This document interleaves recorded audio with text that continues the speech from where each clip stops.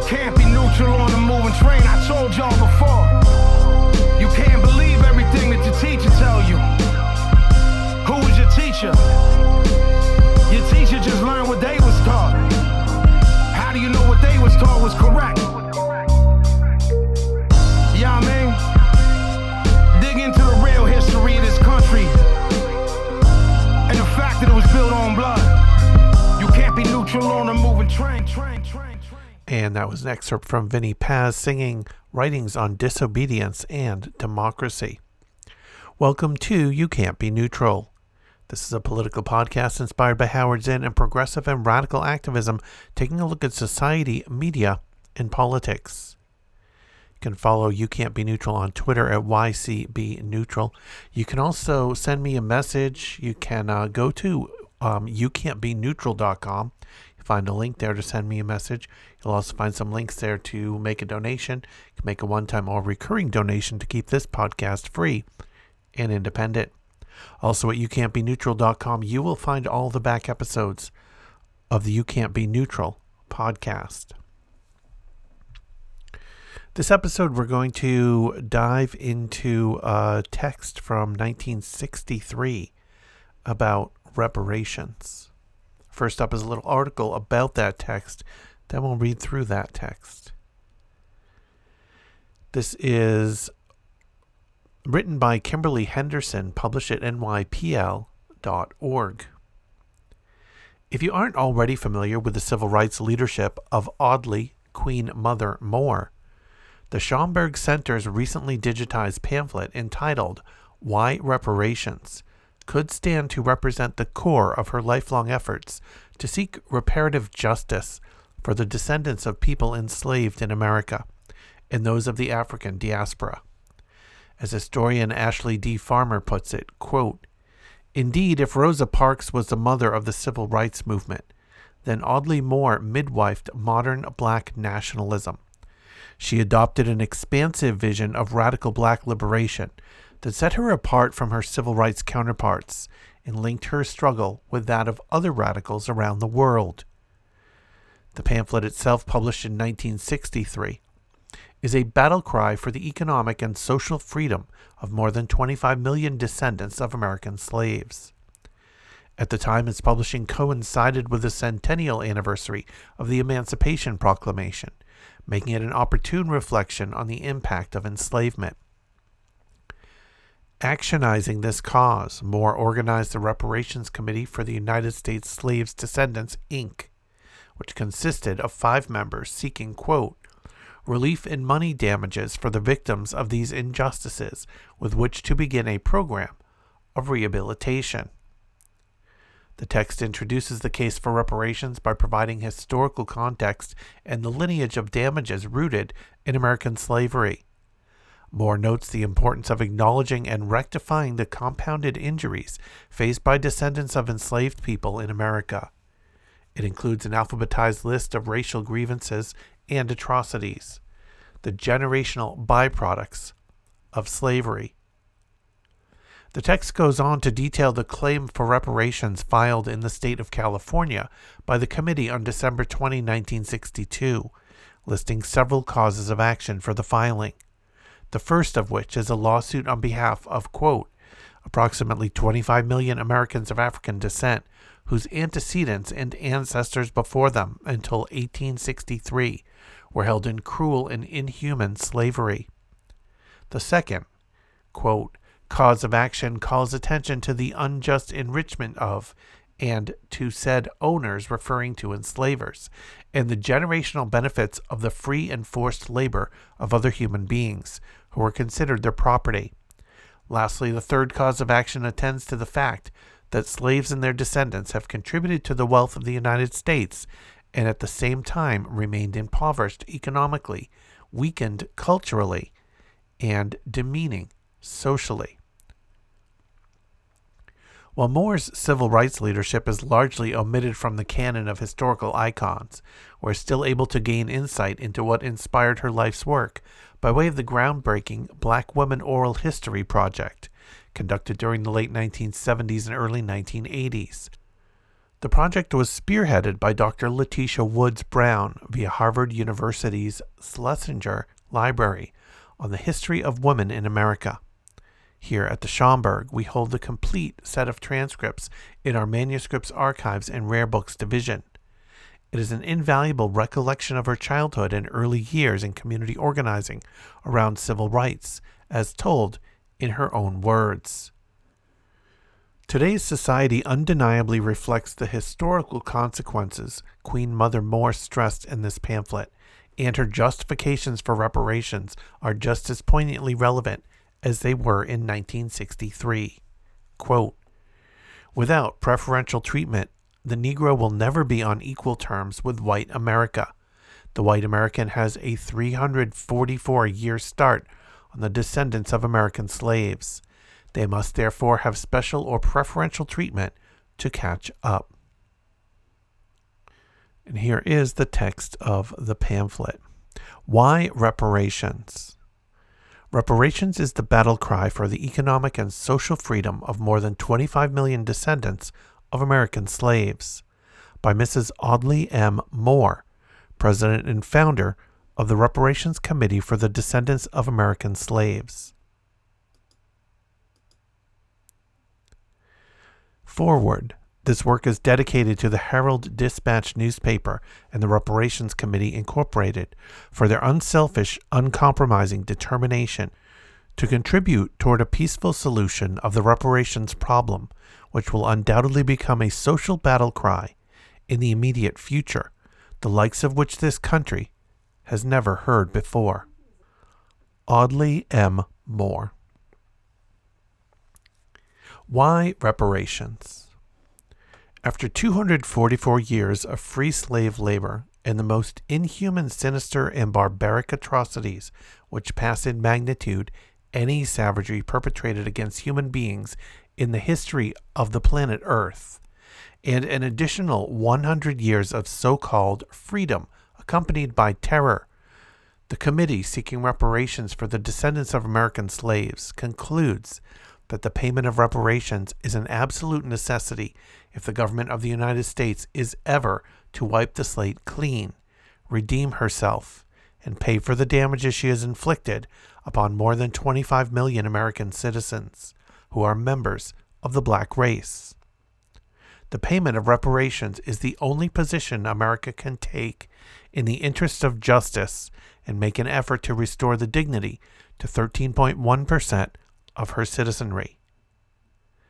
Therefore, we, the Committee for the Securing of Reparations for the Descendants of Men and Women brought from the continent of Africa and enslaved in the United States of America for more than 244 years, and are now commonly referred to as Negroes, do now make formal request of the government of the United States for fair and just compensation for the loss of the property rights in the labor of our foreparents, for which no payment of any kind has ever been made. The loss of so great a value in labor and skills, by which means citizens of this nation, who as a class call themselves slave owners, over a period of 244 years, became unjustly enriched, thereby making possible the development of so many of the vast and numberless fortunes, which even today accounts for a very considerable portion of this nation's wealth, is now due and payable to us as the victims of this loss. Whereas the original drafters of the Constitution of this nation recognized the property rights in man's labor, they recognized members of the black race only as chattels or animals.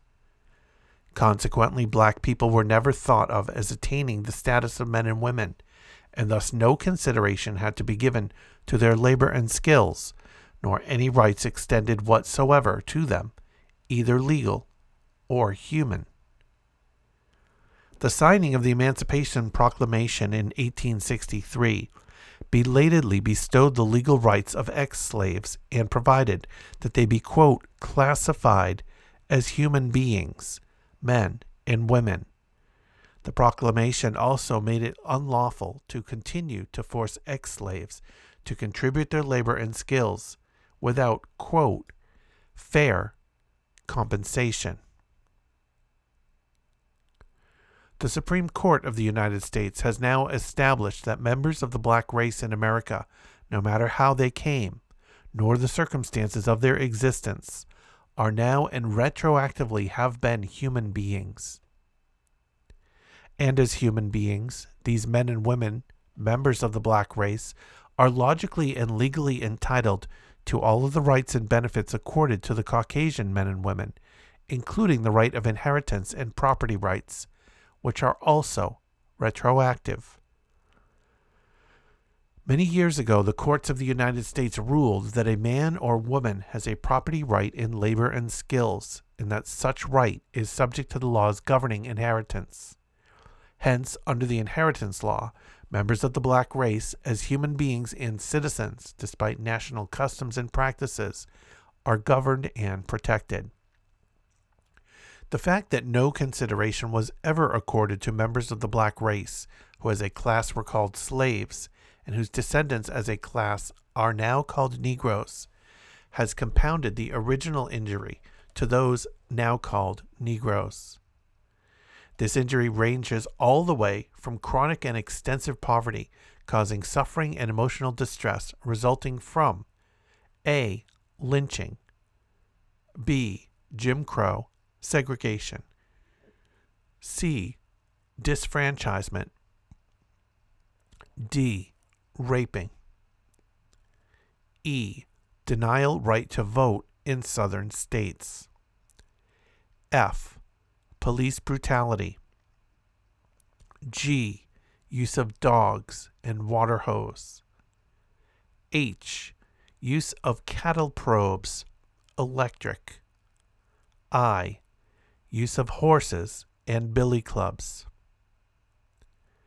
and widespread contempt and disdain which we receive from our fellow citizens, not relegated to such class, to mental mayhem, which conditions inevitably culminate into genocide, unless stopped. We, in the name of humanity created by God to seek a full life while in this earthly domain, for the cause of justice for which mankind craves, for the sake of dignity which all men strive, we, the people of African origin enclosed within the boundaries of the United States of America, do declare that we do not now, nor have we ever, had equal protection under the laws of this country, which by customs are not enforced when we are involved. We have, since 1863, been victims of mob violence, lynching, and systemized atrocities to a far greater extent than any other citizens or residents of this country. We charge that our language, culture, and heritage were methodically and deliberately destroyed. Our names and geographical identity were systematically obliterated. We are denied the legal right to shelter by discrimination, custom, segregation, and subtle de facto segregation.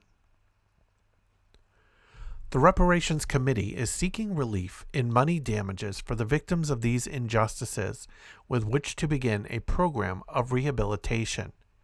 It is further the desire of the committee that every well-meaning and patriotic American, whatever his position in life, do his utmost by words as well as deed to help this long overdue and just effort to erase the blot and stigma from the unfortunate past of America's history by public and official expiration for the wrongs heaped in multiplicity upon a large mass of American citizens who have contributed so richly to America's culture, welfare, and safety. The Reparations Committee for United States Slaves Descendants, Incorporated. S. Alexander, Chairman of Board of Directors. Audley A. Moore, President and Founder. Charles H. Davis, National Chairman. Berta Forrest, National Recording Secretary. Stacey Adams, State Chairman, California. The contents of this booklet are addressed not only to our people in particular who are victims of oppression, but also to the white people of the United States who need this great opportunity to cleanse themselves of wrongs done to our people by their cruel ancestors. By way of preface, there is little to say, since the character of this work is embodied in this booklet, which is the fruit of untiring effort, research and investigation into the phenomenon of our special oppression, which causes stem from the antisocial nature of the slave system in this country, with its reprehensible acts of barbarism, which violated all natural laws of human aspirations and justice. The atrocious deeds done to our ancestors by the legion of white friends rise before us in new and irresistible horror. It is intended to meet the need of bringing to the people of this country a great principle of restitution by those of us who desire to raise our people from the degradation of national poverty resulting from the effects of chattel slavery, which have left us without national resources. The fact that reparations has not yet been included along with the integrationist leaders' demands is because they underestimated the depth and the bitterness of our suffering and the intelligence of our people, in spite of our indomitable will to die for our rights like men and women on our feet rather than live on our knees. This was demonstrated by our unquenchable revolutionary fervor at the United Nations when the Honorable Patrice Lumumba of the Congo, Africa, was murdered, and on the picket lines and demonstrations throughout this country, where our people, in their massive efforts to become citizens, endured the foul onslaught of tear gas, fire hoses, and police dogs, police brutality and arrest to secure those rights denied us by the oppressive villains. Without reparations, our people can never be on equal terms with the white sons of our former slave masters, who continue to reap the abundant benefits of the wealth created by our foreparents through their centuries of unrequited labor. The unpaid labor of African slaves laid the foundation for the accumulation of wealth that ultimately made the USA the richest country in the world.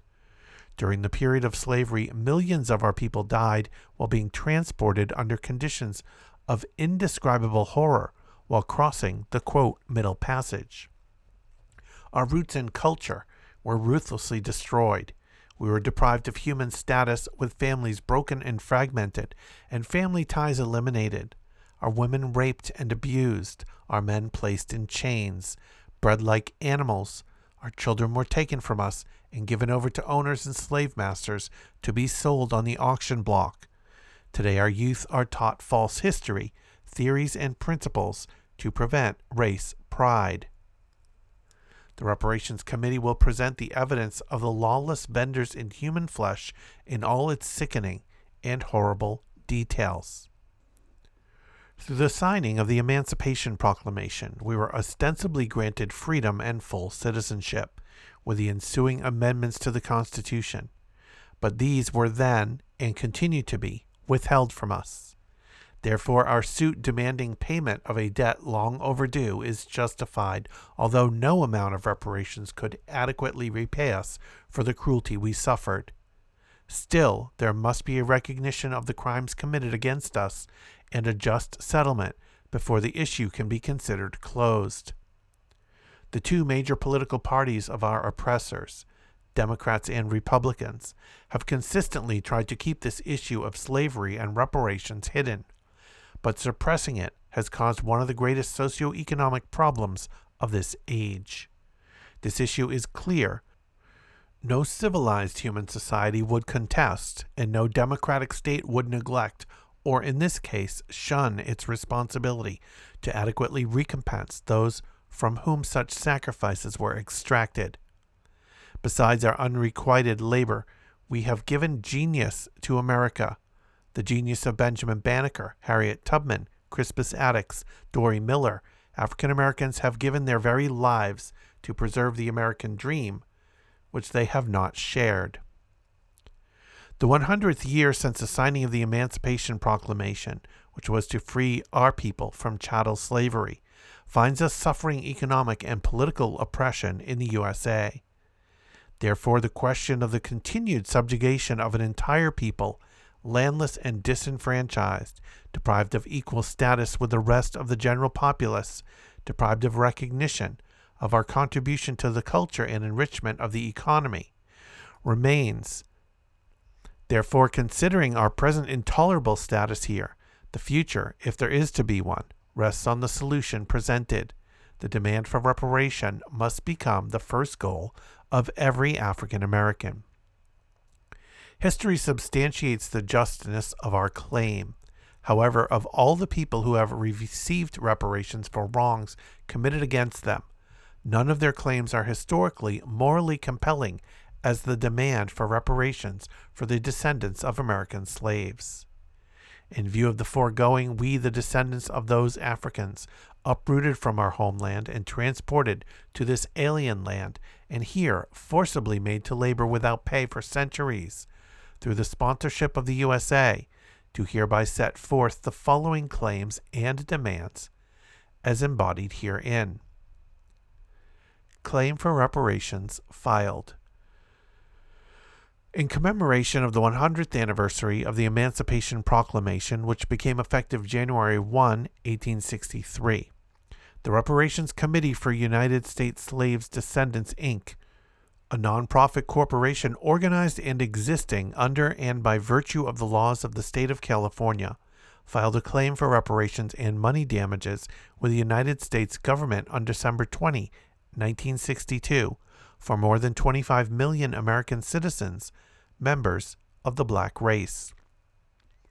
The first cause of action as filed sets forth and proceeds and sues on behalf of and for the benefit of a class consisting of approximately 25 million Americans of African descent, whose antecedents and ancestors before them until 1863 were held in cruel and inhuman slavery. The claimants asked for reparations in the form of money damages for the loss of their ancestors' fair share of property, which accrued by reason of their skills and labors, to the use and benefit of those persons, citizens of the United States of America, who as a class called themselves slave owners, and who did, with the sanction, approval, and protection of the United States government, become unjustly enriched by the use of such forced human labor. The second cause of action calls attention to the unjust enrichment of and to said owners by such wrongful claims of ownership of human beings as properties, and by the wrongful use of such forced human labor, which continued for a period of more than 200 years, until 1863. By wrongful taking of the labors and skills of the antecedents of those of the class for whose benefit complaint sues herein, and by such wrongful taking without their consent. The third cause of action calls attention to the fact that the United States of America and all free nations and societies, whereby individuals enjoy property ownership and its attendant benefits, such as inheritance and descent, the descendants of American slaves were denied this right. The brilliantly prepared claim calls attention to the fact that slaves and their descendants have contributed to the wealth of the United States and at the same time remained impoverished economically, weakened culturally, and demeaning socially. Referring to the fact that the United States is a signatory to the International Organization of the United Nations, which charter and conventions prohibit cruel and oppressive treatment of any racial or ethnic group. The claim sets forth that various states within the domain and under the central power control of the United States government since the Emancipation Proclamation have violated and continue to violate the express provisions of the federal Constitution and supreme laws of the land, including the Charter of the United Nations, which is otherwise known and recognized as the crime of genocide. Under the provisions of the aforementioned Constitution of the United States of America, the claim states, as explicitly enunciated by the Supreme Court of the United States of America in its now legendary school desegregation decision, and in subsequent decisions, unqualified recognition is accorded to the constitutional guarantees and limitations concerning human rights. Article 11 offers precedents, states, quote, "Strong and compelling as may be the merits of this claim for reparations on its face alone, it is not without apt precedents in the field of law of nations. Particularly references here are made to the payment of reparations by West Germany, and under a treaty signed in 1952, to the new nation of Israel, and quite significantly to a separate private body known as the Conference of Jewish Organizations on behalf of Jews. Details will be developed subsequently in legal proceedings. Other and similar precedents on reparations payments by the United States governments are as follows. 1. The definition of reparations. A. Amends or compensation for the loss or damage. B. The action of repairing or keeping in repaired state. Webster's Dictionary. 2. The precedent. Germany paid reparations to the Allies under Versailles Treaty of War I. Germany was considered the aggressor nation. Finland paid reparations to Russia, concluding last payment on September 18, 1944. United States paid and continues to pay reparations to American Indians for denial of citizenship rights and loss of personal property. And at the end of almost 5 centuries, the United States is still negotiating with American Indians for the payment for the recent seizure of property to the tune of $29 million. United States paid reparations to the Philippines in September 1962 for damages to that country and use of that nation during World War I. United States paid reparations to Japanese Americans for denial of rights, seizure of property, and confinement in concentration camps during World War II. Reparations were paid to individual Nisei and was tax-free. Germany, under a treaty signed 1952, paid reparations to the Jews and to Israel.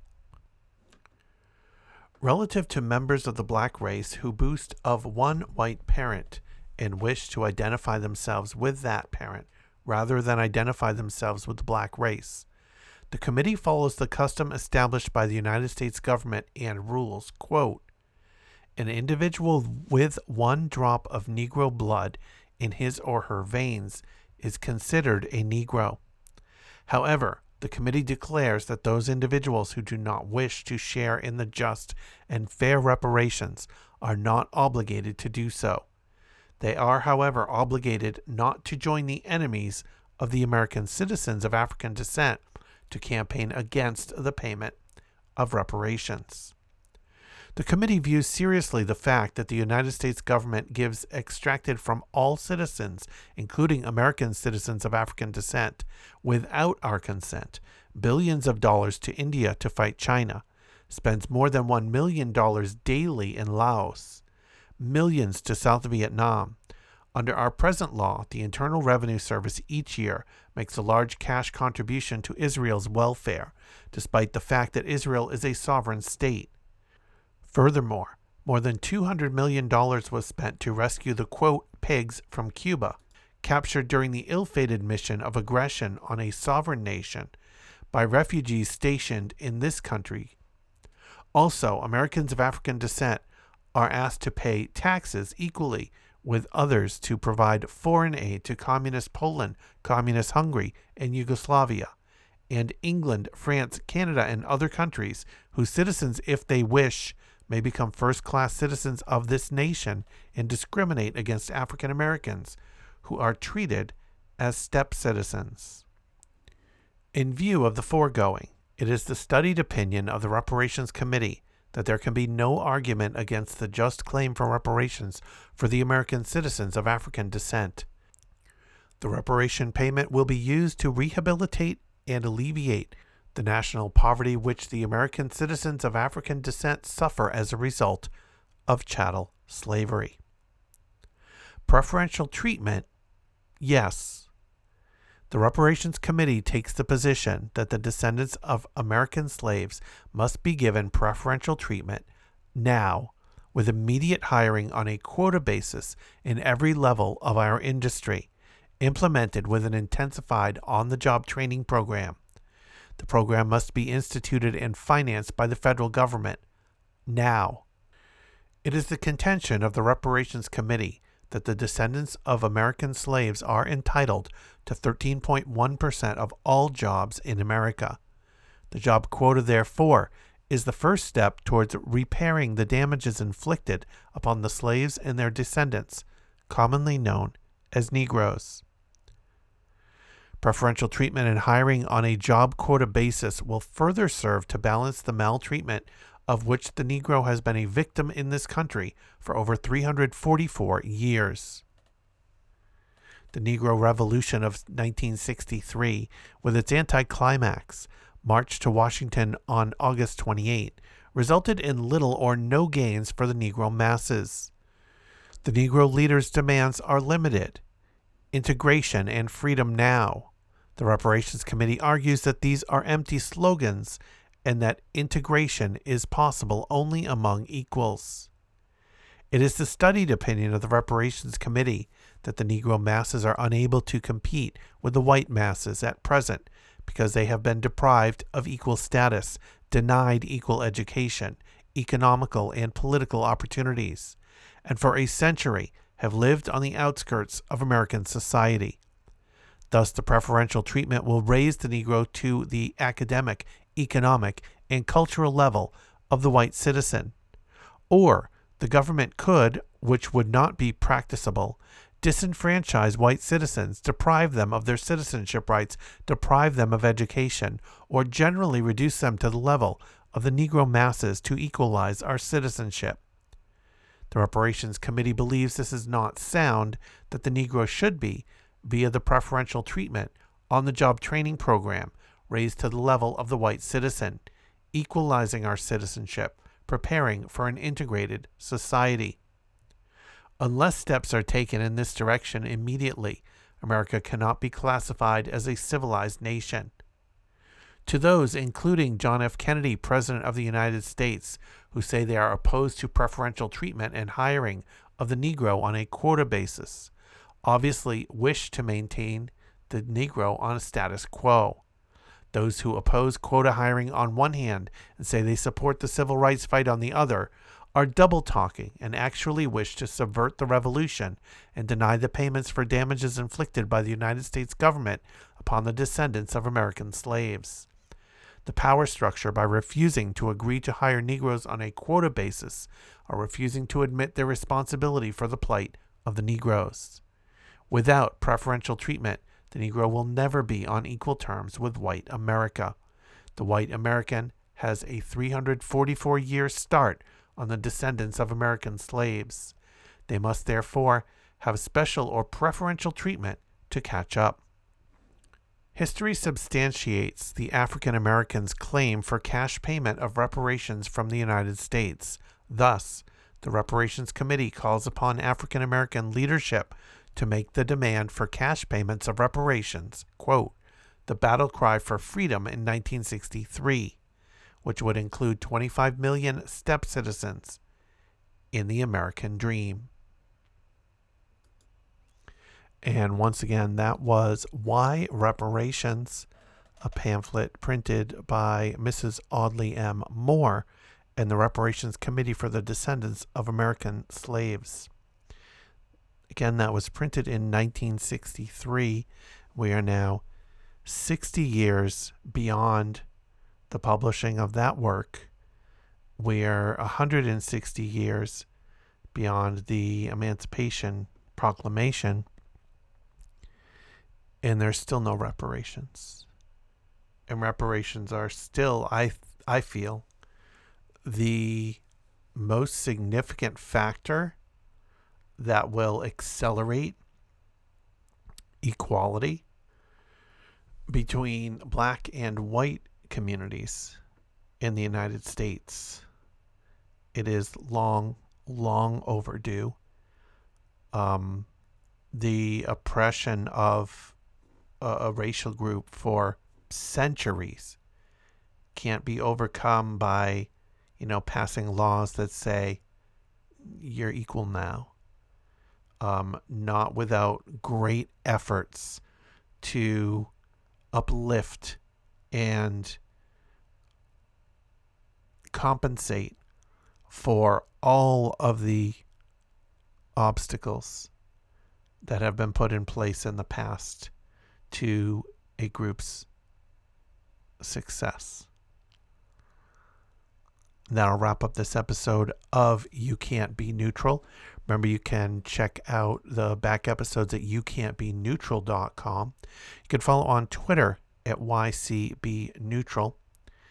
And you can listen to this podcast and all my podcasts playing 24/7 at movingtrainradio.com. And now, a moment of Zen. Thanks for listening. When I talk about thinking outside the boundaries, I'm thinking that one of the boundaries set for us is the idea of national power, of our national power, and of our national goodness, that we are the superpower in the world, and we deserve to be the superpower because we're the best and the greatest, and we have the most democracy and the most freedom, and that's why terrible things are done to us, because we are the best. That's kind of arrogant. And that also is a sign of the loss of history. And we need to be taken down a peg and taken down to the level of other nations in the world and other peoples of the world. And you need some history to be able to come down to earth and to see that the United States has behaved in the world like other imperial nations in the world. It's not surprising. We have to be honest about our country. If we're going to be anything, if there's anything an artist should be, if it's anything a citizen should be, is to be honest, to be able to look at yourself, to look at your country as honestly and as clearly as you look at what people do elsewhere. And just as you can examine the terrible things that people do elsewhere, you have to be willing to examine the terrible things that were done here and done by our government. Langston Hughes, and some of you may know his work, great African-American poet. Langston Hughes wrote a poem called Columbia. Columbia meant for him, this country, the United States. As Columbia has, Columbus, Columbia, and that's us. He was addressing Columbia. He said, "My dear girl, you really haven't been a virgin so long. It's ludicrous to keep up the pretext. You're terribly involved in world assignations, and everybody knows it. You've slept with all the big powers in military uniforms, and you've taken the sweet life of all the little brown fellows in loincloths and cotton trousers. When they've resisted, you've yelled rape. Being one of the world's big vampires, why don't you come on out and say so, like Japan and England and France and all the other nymphomaniacs of power?"